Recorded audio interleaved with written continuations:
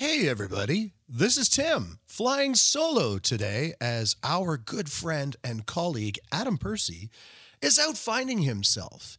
He has decided that he is going to scale both peaks of Mount Kilimanjaro, so we wish him well in his epic journey. In the meantime, I am here to tell you about our best of episode, which is what's going to follow all of this yammering by me. So we've got not one, not two, but three amazing interviews with people that are a lot smarter and far more talented than we are. So we give to you, our listener, Audible Brutality's Brutal Best of 2020. Cue the sexy theme music.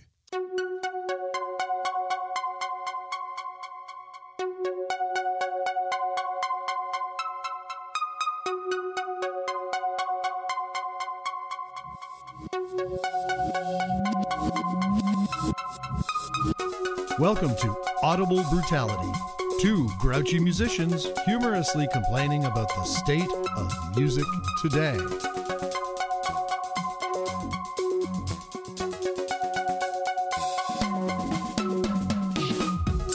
Featuring Adam Percy and Tim Van de Ven.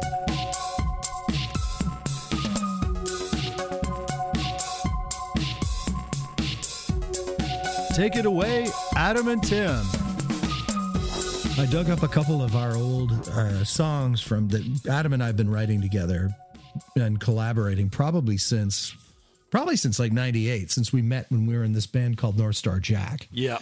So we've been sort of bouncing ideas off each other because we both have a love of synthesizers, even though, yes, I play drums. But we both have this love of synthesizers. We love electronic music. Again, as a drummer, that's, most drummers look at electronic music and go, but there's no drums in that. So like, why do you like that? And the strange thing is, I've always found that electronic music, for me anyways, really good electronic music, stimulates me in the same way that orchestral music does. Yeah. And it's sort of like I'm listening to a Mozart symphony. I'm listening to a Bach concerto. I'm listening to a Beethoven opera, of which there's only one. But I've listened to it and I own it. And the same way that good electronic music stimulates me, it stimulates me in the same way that orchestral music does, in that the brain starts to think differently, for me anyways. I sounded like Ricky from Trailer Park Boys there for a second, with the brain learning things in the head. But well, it's interesting you say that because, actually a lot of the sort of early attempts of electronic music, like if you look at like Switched on Bach, Wendy Walter Carlos, yes, anything coming out of the BBC workshops for television, incidentally, Lincoln Palmer, for crying out loud. Yeah, like sort of the early days were these sort of, or even stuff like Musique Concrète. All of that were these, in a way, kind of like, they definitely weren't attempts at pop songs. They were certainly more, I guess like classical, in the sense that they're trying to stimulate you in a whole bunch of different ways, as opposed to just listening and dancing or something. Like you're transported somewhere, and that's it's actually, that's a pretty good analogy, man. Not bad for a drummer. Yeah, I know. Every now and then I remember to, sit levelly on the stage so that the drool comes out of both sides of my mouth, because that is a more flattering look. So.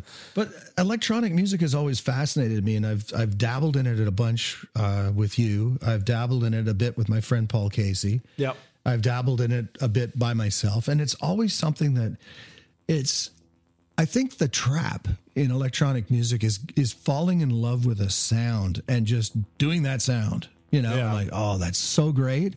And then you do 8 minutes of like, and you're sitting listening to it thinking, this is dope. And you play it for your friends and they're like, yeah, but it doesn't really go anywhere, man. What's it doing? Yeah. And you're like, what? No, this is my creative genius. I would recommend people that really want to learn or like electronica, that want to sort of get the idea what it's about, listen to a bunch of early Orb records from the 90s.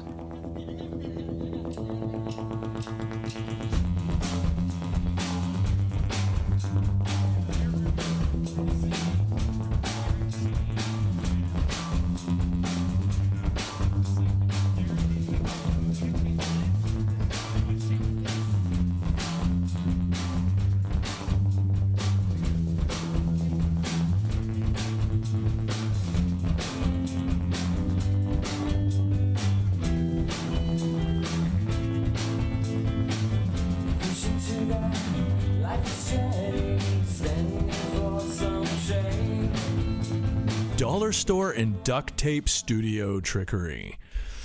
AKA how to tape your 421 to a stand. Well, exactly. Well, if you want to ask me some questions about this cool little device, I found it for like $36. So you can probably find them cheaper. You probably find them more expensive, but. So what's this thing again? This is the thing that basically you crack open your hard drive and it sends drive data like a USB. Mm-hmm. Essentially, when you open up your hard drive case, and inside your hard drive case is a physical hard drive. Duh, right? Right. Yeah. Yeah, I can hear all the computer guys out there going, "Well, duh. What do you think? It's not a magic pony inside." But so it's not leprechauns. So that's it. So I crack it open and I unplug there's a ribbon cable that was plugged in because it's an older drive, so it's IDE. It's not SATA. So this device, it let you connect to an IDE drive after you cracked it open, and it basically treats that drive almost like a USB key. Pretty much. So what you've got is the drive. You got the physical drive itself. You plug this little device into the IDE port. So there's a little power cable that goes from the Blue Diamond device to my hard drive. Then there's a USB that runs to my Mac, and then I have another physical power, little like wall wart power pack to power the Blue Diamond that's plugged into the hard drive. We could probably put a picture up somewhere. Another quick thing that and you were there when this happened. This was when we were recording Acid Test in Toronto. At Vic's studio in North York. And it was when they stuck the pencil, they literally took elastic bands and wrapped it around the base of the vocal mic, and the pencil was sitting right smack in the middle of the microphone field. Mm-hmm. So the pencil is attached to the mic. And what that actually kind of does is if you have a spit guard over in front of behind that between the singer and the mic, is it just sort of disperses the wind a little bit, so you lose a lot of the sibilance. And I was like, wow, that is the cheapest fix for microphone pop I think I've ever seen.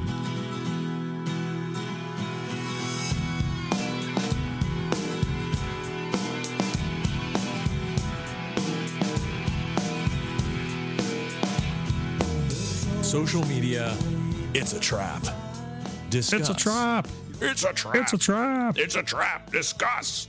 So, yeah, social media is a good thing, but it should not always be the thing, especially as a musician when it comes to promoting yourself. And there are, I think, while there's a lot of benefits to using social media, and obviously, especially now in this time of global quarantining, definitely a lot of those benefits are starting to shine through. So this isn't really necessarily meant as a shit on for social media, but it is maybe more sort of something to highlight certain areas where people maybe go a little bit too far or put far too much on social media and not enough on actually maybe, I don't know, writing songs, for example. Actions. Yeah. Actions, perhaps, yes. Yeah, I see an awful lot of people who do spend an inordinate amount of time on social media. And one of the problems with that is that a lot of people don't actually set themselves up to gauge the results of their actions. Tim and I were in a band a while back where we were basically told that we needed to have a certain level of numbers up on our social media before people would start to take us seriously. Exactly. And I'll be honest, that made me cringe a little bit. The idea that somehow that social media is for everyone else and not for you as a musician, in other words, like everyone else needs to see that you're popular and therefore I will like you, is stupid. Social media needs to work for you as an artist, right? So when we were told this, my argument was our numbers aren't bad. We have pretty good numbers on our Facebook page, and we're starting to get a little bit of traction on Instagram, which is good. And those were really the only two things we focused on. I think we tried Twitter for all of like 3 minutes, and we're like, yeah, this is dumb. And just focused on what was working. And, I wound up telling this person, like I know that almost every single one of these people who liked our page likes our stuff. And, while high numbers are nice and they can be indicative of, yes, like a lot of reach, well, that's not always good too. This is another thing that we actually had to deal with in this particular band was, oh, wow, we have, so many people following us, so many hundreds or thousands of people following us, but now we have to pay to reach 2/3 of them, So now you have to start funneling into this sort of system of paying a third party to reach people who you really should already be able to reach because they're the ones who have connected with you in the first place.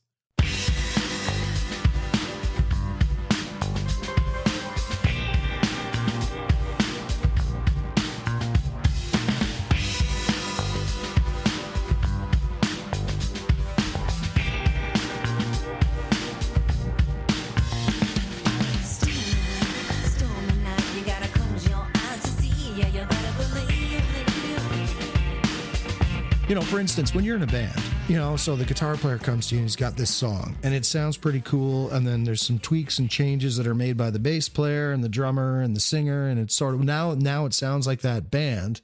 The time to negotiate as to writing credits and post-production royalties, et cetera, are not when you're putting ink to a contract for something, because then all of a sudden everybody is imagining that, well, hang on a second here, man. This song, wait, I brought this song. Yeah, you guys made it better, but no, I don't want to share it with you. And this becomes part of the problem. I know that, for instance, Adam and I, whatever we do, regardless of what the song is, or we've always just said right down the middle, who cares? High tide floats all boats with our stuff. Yeah. And that's what Adam and I have always tried to do, because what you do is you take the money out of the equation and you can get back to what you're supposed to do, which is the art. Tim and I are socialists in that way. We're socialist assholes, splitting everything evenly, distributing the wealth.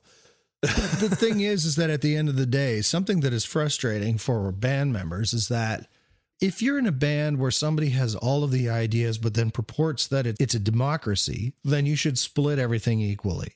If you're in a band where somebody is sort of the principal lead and brings in all of the ideas and brings in the production ideas and they're the one that's driving the bus, that sort of stuff, well, then maybe you should look at it in a different fashion and think about, well, okay, so they're going to make their first million before I make my first 1,000. Well, is that something you want to do? Yeah, like it's kind of like what we were talking about last week, where band dynamics in general, it's a sensitive spot. It can be a tough topic, but in my experience, and I think with yours as well, it's one of those topics that really is like a Band-Aid.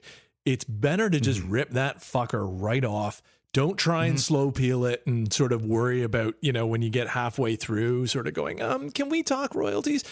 Be upfront. Yeah. Just be like, look, I think we've all kind of contributed this, and this. Try to be democratic about it. Acknowledge other people's contributions and say, look, I think this is fair. I think this is a fair distribution of everyone's contribution. Are we in agreement? And if so, you can move on. But just get it out of the way. Just get that nicely out of the way. I agree. And written even on a back of a fucking napkin or something. And hold on to that. Just get it done. There's no sense in battling over it afterwards because you're going to probably wind up pretty disappointed. Well, I think a good example of that was I know that you had a go around with Acid Test in the 90s. And then I joined with you in, I want to say 2013, 2014, 2015, somewhere around there, Acid Test Redux. And when we were talking about the record and the album and stuff, I know that the big conversation that we brought up was, okay, so Adam's got a song and Steve's got a song and Lucy's got a song, and what's going to go on here? How does this work? And I remember that I had said, well, listen, are we a band? Is this a band, or is this the project of a specific person or duo? Right. And immediately it was like, no, we're a band. And I said, then in that case, these imaginary dollars, because we haven't even recorded song 1 yet. Right. So these dollars don't exist. These imaginary dollars should be split 4 ways. End of story. That's it. Yeah. I remember you said, yeah, absolutely 100%. And the other two as well, Lucy and Steve, both to their credit, they both said, yeah, absolutely. If we're a band, no, share the wealth. High tide floats all boats. That's it. That's all. Well, in the first iteration of that band, way back in the 90s, in my youth, when I came on the scene in that band, and when Mike, who's no longer with us, the DJ back in the 90s. Mike Harlan. Let's talk about Mike. When we both we came to the party late. Steve and Lucy had already written a bunch of tunes themselves. So the relationship was a little bit different. And I think, and it was sort of in a time too, where, you know, I think there were maybe sort of more opportunities for everyone to get some sort of compensation outside of just royalties. Yeah.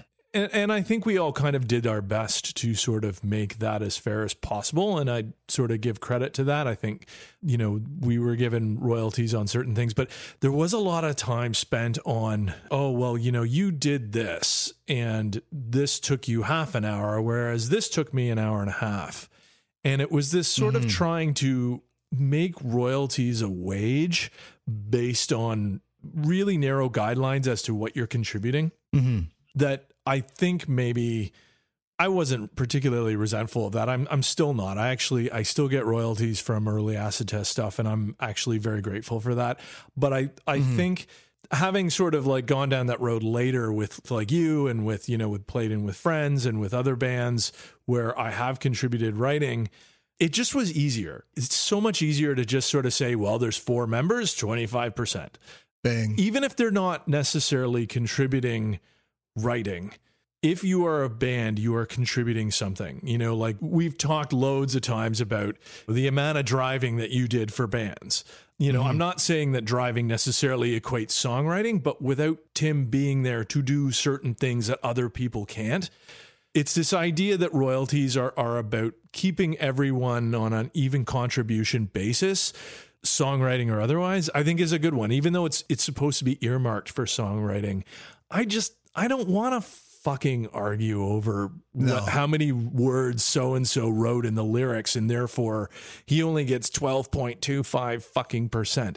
I just, fuck, like just, I don't care. I'm with you on that, Adam, because this goes back to my days. Well, I mean, I got co-writes going back to the 80s with bands I was in, but one of the big factors for me was working with my buddy Paul. And I remember thinking that, you know, do we want to start splitting hairs about songs and who wrote this? And, you know, did Paul, okay, so Paul put that harmony in that spot there, but that harmony doesn't exist without my song. So I'm great and I need 100% of it. Yeah. You know, the way I look at it is like, well, without Paul, does that song actually fucking happen in the way that it's happening right now? No, it doesn't, you know? And that's the approach that I've used when co-writing with you is that, so I send you, here's an idea, Adam, here's a really stupid, rough idea. I have this chord pattern. Here you go. What do you think? And you're like, hold on, that makes me think of this. And you send me something back. I'm like, whoa, hang on. Yeah, you didn't change my chords. You changed the sounds and you changed the, you know, and you might have said, I'll do this as the verse and this is the chorus, flip those two things around. And all of a sudden it's like, well, hang on, now the song is starting to take life. Yeah, what? So it's still my song? Not really, you know? We did that with Avro 1976. Like that actually was your chord progression that I, like you said, I think I meat grinded it pretty badly, but in a good way. I don't care for what you've done, how you live, who you love. But what keeps me coming back? It's your lips against the plastic. In this room deep underground, where you creep in 1,000,000 miles away. Give your voice to my machine.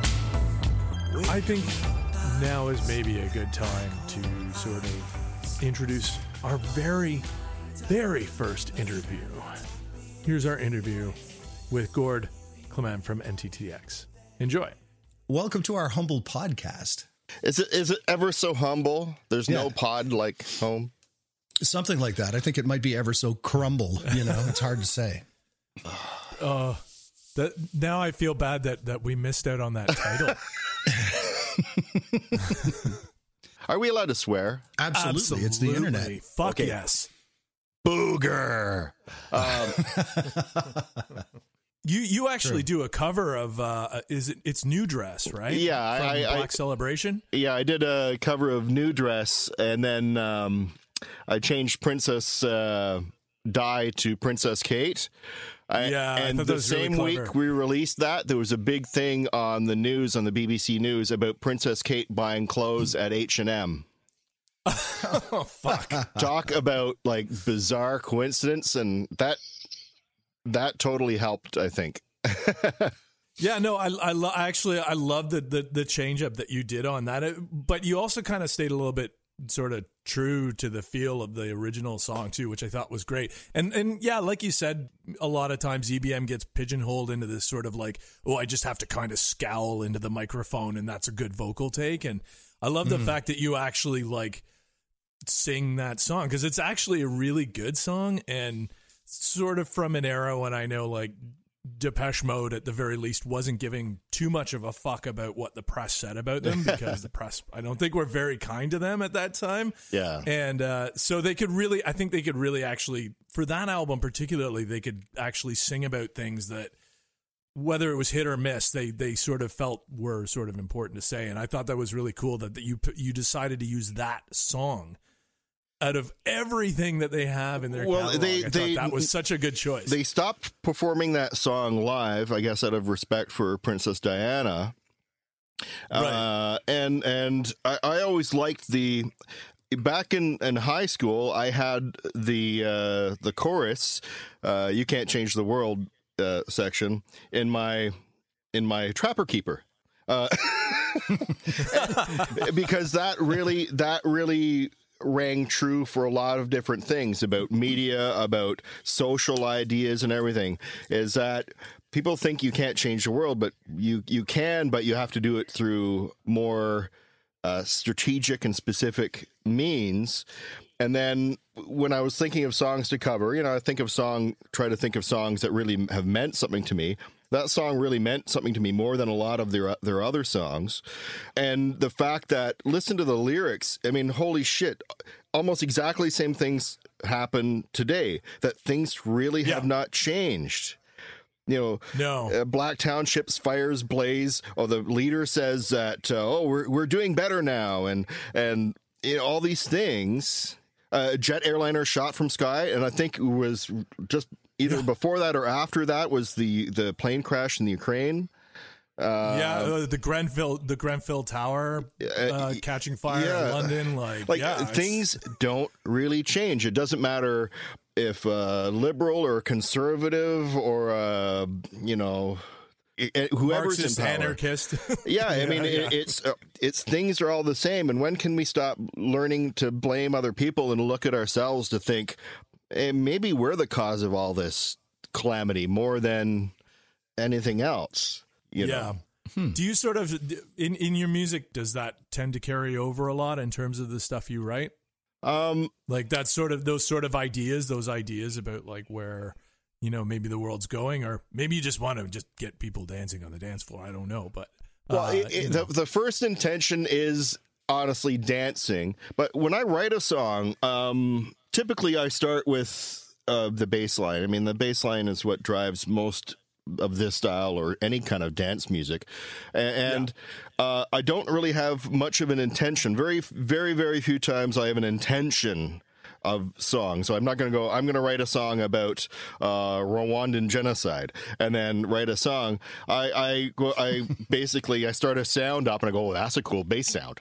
And then, and then I start writing like soul flesh, like like scat kind of lyrics over top of it.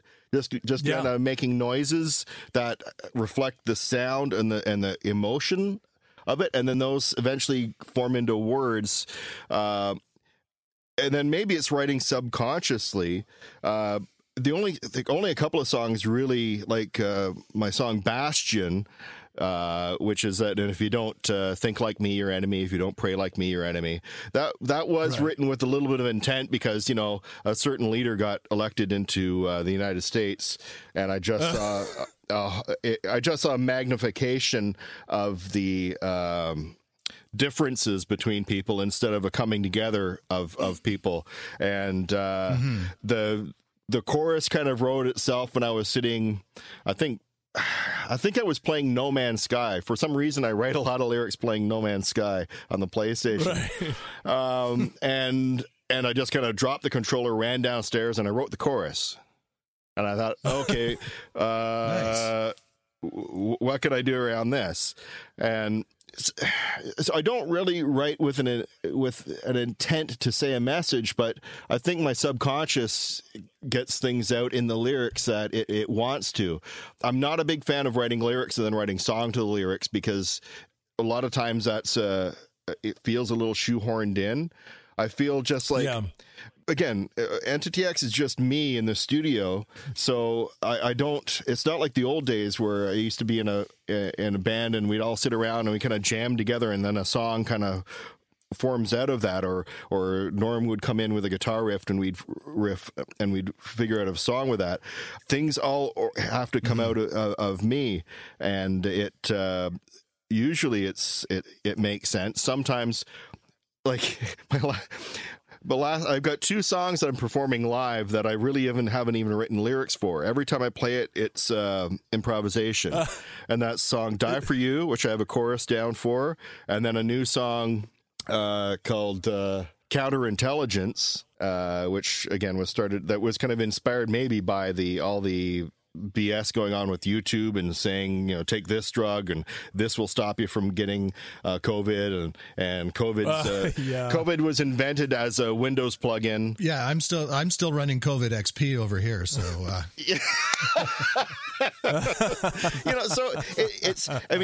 so basically, and those, a lot of times when a song has intention, I write the chorus first. With Bastion, it was like if you're not like me, you're my enemy, was the kind of intention behind Bastion. And then the new song Counterintelligence was basically counterintelligence is filling your head. Counterintelligence is what they're selling you. And I don't mean that as counterintelligence as in the espionage type. I mean, the counterintelligence means it's opposite of intelligence. Right. Yeah, it's a nice wordplay. I use wordplay a lot. In Bastion, I have stealing thoughts through the haze. There's a line called "Stealing thoughts through the haze," and people think it's like taking thoughts through the mist, but it's not. It's stealing, as in the person's emotions have been steeled, which means strengthened, and haze is HAYES, meaning the modem.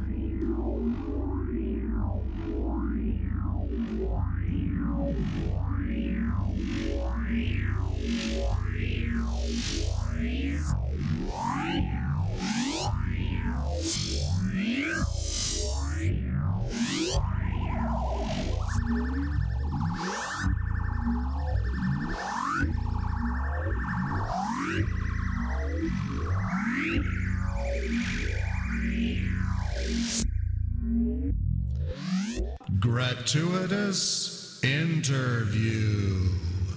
I'm super excited about the show because we have the only Caroline Brooks coming up. She graciously did an interview with us a little while back. She is one of the founders, one of the 3 amazing humans that is part of The Good Lovelies, one of my favorite folk bands. And, the 3 of them, they're some of my favorite people too. So Adam and I got to interview Caroline, and that was...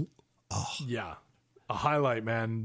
Nothing. Yeah, she's super nice, and we dive pretty deep into some interesting topics. You'll get to hear it in a minute for sure. Yeah, and you'll find out once again the guest is a lot smarter than the hosts. So there you go. Yeah, we're kind of finding that. It's sort of like when the opening band just kicks the headliner band's ass, and you're like, who did I really pay the ticket for? Exactly. Not those guys. My goodness. We're just a couple of grouchy old washed up musicians. We are the bit players in our own story, as it were. We won't go down, down, down into the cold hard ground. We'll be set upon the wind, never to be found. And when they ask what's come of us, laugh on dreams. She's a Juno winner, a CBC favorite, a stellar musician and songwriter, a mom, and she's 1/3 of the Good Lovelies. She is Caroline Brooks, and she's here with us today. Let's talk about women in music. There aren't a lot of women producers, and I'm wondering, is that because, well, we're all a bunch of misogynistic pricks that won't let women behind the glass? Is it that women aren't interested in doing that, which I doubt? Like, what would be your take? Because I know you and Carrie and Sue are very invested in your recordings. You don't just walk into the studio, say, okay, make me sound great, and go home. The decisions are all made by the three of you, along with whomever is producing with you. Yeah. But why would you say that it is? Why would you say there are fewer women behind the glass driving the bus, as it were? Yeah, I mean, Tim, I think that it also relates to any, there's so many ways I could approach an answer to this question, but I really think that I can compare it to women in politics, women in professional settings, women CEOs. Could talk about that. Let me back up. There's so many things I want to say right now. Sure. The first is opportunities early on. So it's not lost on me that in my high school, there were a bunch of guys who play guitar in the hallways. And I know I could play guitar as well as them, but I was afraid to sit with them. And I wonder why I was led to believe I should be singing instead of jamming. So what is it about how we see women in the industry, and how does that pigeonhole women from a very early age? I'm lucky I had great mentors in terms of guitar playing. I sat at home and I had access to the most beautiful guitars. I had a great teacher in my dad, and he made sure I learned from other people. So playing was always a huge part of my life. But I think similarly in production, it's about the opportunities women have to do it. And I think it's changing. I know a lot of really amazing female producers. We have folks like Hilke Curtis, who's doing crazy great work. She did a remix of one of our songs a couple years ago, a pop remix. She does a lot of amazing production, and she's also doing a lot of mentorship, which I think is an important piece here too, is finding space for women that feels comfortable, that isn't intimidating. I mean, you asked me a few questions ago if I am doing production. A big part of that is my inner self telling me I can't do it. And that's really problematic. And I can guarantee if I was a man with the same experience that I've had in this music industry, I would have no problem saying yes. And I know that about myself. And I know that about a lot of my female colleagues is where do we feel like we fit, and where is it comfortable for us to press the issue. And I think there are definitely mentorship programs happening that are encouraging women to become producers, to become sound techs. I mean, we tour with female sound techs, and we have focused on hiring women as much as possible in our work in order to make a place for them. Because that's it. It's about finding the places for women to really flourish and have access to those same kind of roles that are traditionally male roles. If we look at technicians and lighting techs and so on. So it's something we talk about a lot. I think it also relates to what I was trying to say earlier, is if we look at any number of professional careers, folks like politicians, CEOs in large companies, female representation is not that great. It's still not that great. It's getting better, but it's about creating opportunities for women from an early age, and also allowing women who also want to have families and have a healthy family life to continue in that world, So if you think about the rate at which women who are in politics, it's much lower because we often don't give those women the tools they need to survive once they decide they are also going to have a family. And this is something I have struggled with tremendously in my career. And I'm super lucky because I feel like I've risen above in a lot of cases. But in order to become an expert in production, it's not something you can just do and then, walk away from for 4 years while you raise your child and put them into kindergarten. You know what I mean? Like creating an environment in which women can also take care of their families and be great producers. That's not an easy thing. It's not lost on me that the industry that we live in is not super supportive of parents in general. We're not asking men why they leave on tour for a month to go make a living when they leave kids at home, but they do ask me that. And I mean, Wow, that's patently unfair. the questions are very different.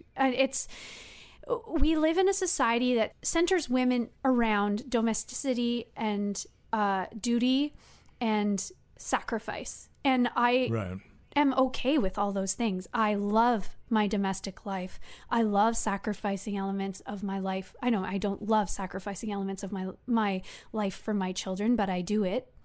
But there's a duty piece there too that I feel like we constantly demand of women so much. We demand them to be, caretakers. We demand them to be beautiful. We demand them to be creative. We demand them to be, I'm specifically speaking about musicians, but when they become powerful producers, we question why. Why did they get there? How did they get there? Who gave them the leg up? Who did they make out with, to get to that position?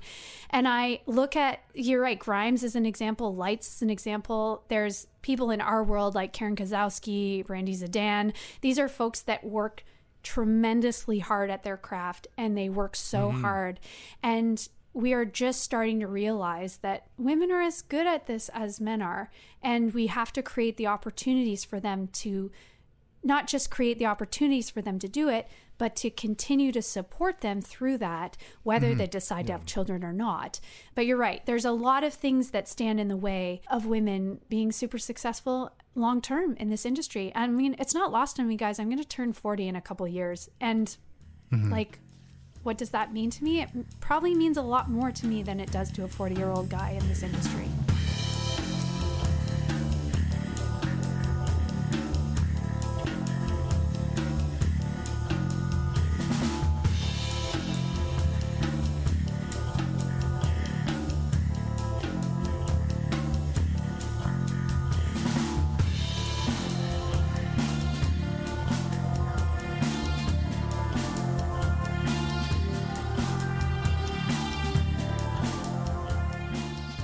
Speaking of artists that we are fond of, Crazy keyboard guys, particularly keyboard players, because who doesn't love a good keyboard player? No bias here whatsoever. But no, we actually have today. We're going to do a double header because we had a really great interview last episode, and this episode we have another interview with my very, very good friend who I've known since the dawn of time.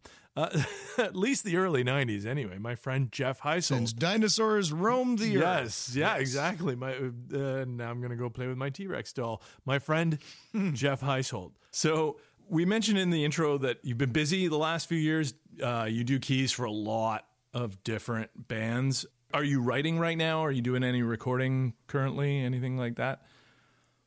I'm doing, I'm writing my own stuff. Which is just, been working on for the last year and a half. But we are just about to head back into the studio with the Trews in a couple days. Oh, awesome. To finish, we were starting to get to work on a record, and then the pandemic hit, and it kind of all got sidetracked for a while. But we're just now, able to get back in and get together, and we got a couple days booked this week. Nice. Awesome. Nice. Yeah. Excellent. So in comparing with your current project, Current Fantasy, a lot of the people you work with aren't in that field whatsoever. So no. Is it just you're a lover of all things music? Is it that this is where the work is? Is it a combination of these two things? What would you say it is? Because some people get pigeonholed into, he's a honky tonk piano player and he only plays country. Yeah. So what would you say? What is it? What is it with you that you can be 1 minute channeling the orb and then the next minute be playing keyboards for the piano for the Skydiggers? It is kind of strange switching back and forth. Like when we had a rehearsal last week and I was playing piano and organ, And I was like, oh, this is these keys, you know, they got more weight to them. And I was like, yeah, that's right. I'm actually a keyboard player. But I mean, I started off, I was a synthesizer kid, you know, through the 80s, listening to New Order, Depeche Mode, and Howard Jones and stuff. Okay. And I was fully on that path of doing music. And then I got into stuff like the Charlatans, which then made me buy an organ. Yeah, dude. And then I got into stuff like drugs, which made me get into the Grateful Dead. And I started playing rock and roll. And then I did that for a lot of years, and you know, kind of made my name being a rock and roll keyboard player, knowing that at some point I was going to get back to the synthesizers. Kind of scared about it because I knew where it was going to lead. And yeah, so it's all always been there. It's interesting you bring up the Charlatans, because actually, yeah, they sort of came out of the gate as this, in the early 90s, there was that whole almost like 60s throwback crossover Northern soul and rock, Hammond heavy kind of sound. But if you listen to a lot of their stuff now, they're incorporating a lot of newer things. There's a lot of dance music elements in their new stuff. Yeah. When you do recording, like with a lot of bands like the Trues, do you get to like use maybe more quote unquote non-traditional organy piano kind of instruments? Do you get to break out a theremin every now and again, or what? Maybe I should. I got one of those Moog Grandmother. Oh, dude! Synths, right when they came out, and you know, whether they like it or not, every band that I play with, I bring it out to the gigs or recording. I'm like, I'm gonna play this because it's, you know, amazing. So that Moog was basically your gateway synth to modular, I guess, right? Is that the first piece of kit that you had that sent you down that path? It was. I also picked up the Behringer Model D, which had a bunch of patch points, and then quickly after that, I got their Neutron synth, which has a lot of patch points. Right. But I wasn't really using them until like with the Moog Grandmother. The way it's laid out is it's laid out like modules. There's, you know, the different parts of the control panel on top are, you know, they're colored differently, so it actually looks like the modules. And I was like, oh, you know, you just kind of patch one into the other, which you don't have to on the Grandmother. But So what would be your go-to keyboard? Like going back to the rock thing. So you're with the Trues. Let's say they get the Canada Day gig next year at in Ottawa or whatever. Yeah. And it's like, okay, you gotta show up with one rig. What's the rig that you could do the show with? So I guess the one keyboard that I would say is my keyboard is the organ. So drawbars and Hammond organ is the thing that I kind of do. I think the best. Nice. Do you have a Hammond, like, do you have a B3? I don't have a B3. I have it's like an L1 something, and it's chopped in half. It's the same organ I had back in the Crocs and Rolls days too. Okay, cool. Okay. Yeah. Nice. Well, speaking of Crocs and Rolls, hey, nice segue. Yeah. See that? We sound professional. We sound like we know what we're doing. So studio magic. That's it. There's an edit right here. So you're originally from Thunder Bay. You met Adam, right? During that time when Adam was this young bleach blonde punk in Acid Test, right? Well, you met him back in those days? Yeah. Well, you know, funny enough, I might almost say that I'm here doing this because of Adam. So he's to blame. It was, you know, he is to blame. I remember being, you know, it's like I hung out with your band when you came to town, but I remember being at Burger King with you, and you were talking about touring, and you were like, man, it's like when you get out there and you're touring, you're gonna love it or you're gonna hate it. But you know, it's like one of those two things is gonna be, you're gonna have a strong feeling towards it. And as soon as I got out on the road, I was always thinking of that, and it made me want to go on tour. It made me want to leave my small town and get out and do, you know, seeing the bands that came through. That was my glimpse into the outside world. Mm-hmm.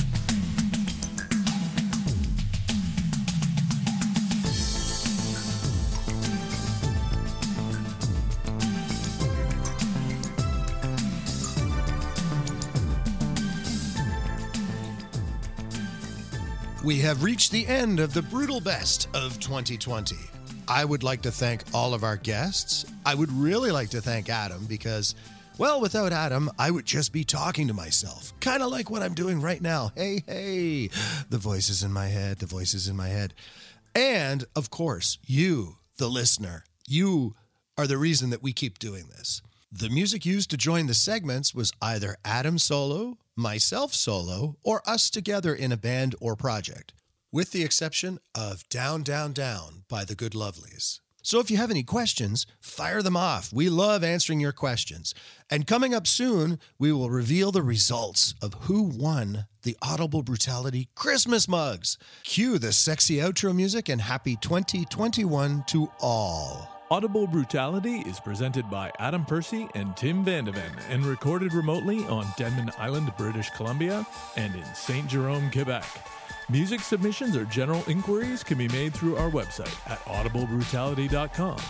Give us a like on Facebook or Instagram. And of course, if you haven't yet, subscribe to the Audible Brutality podcast on iTunes or Spotify. Thanks for listening.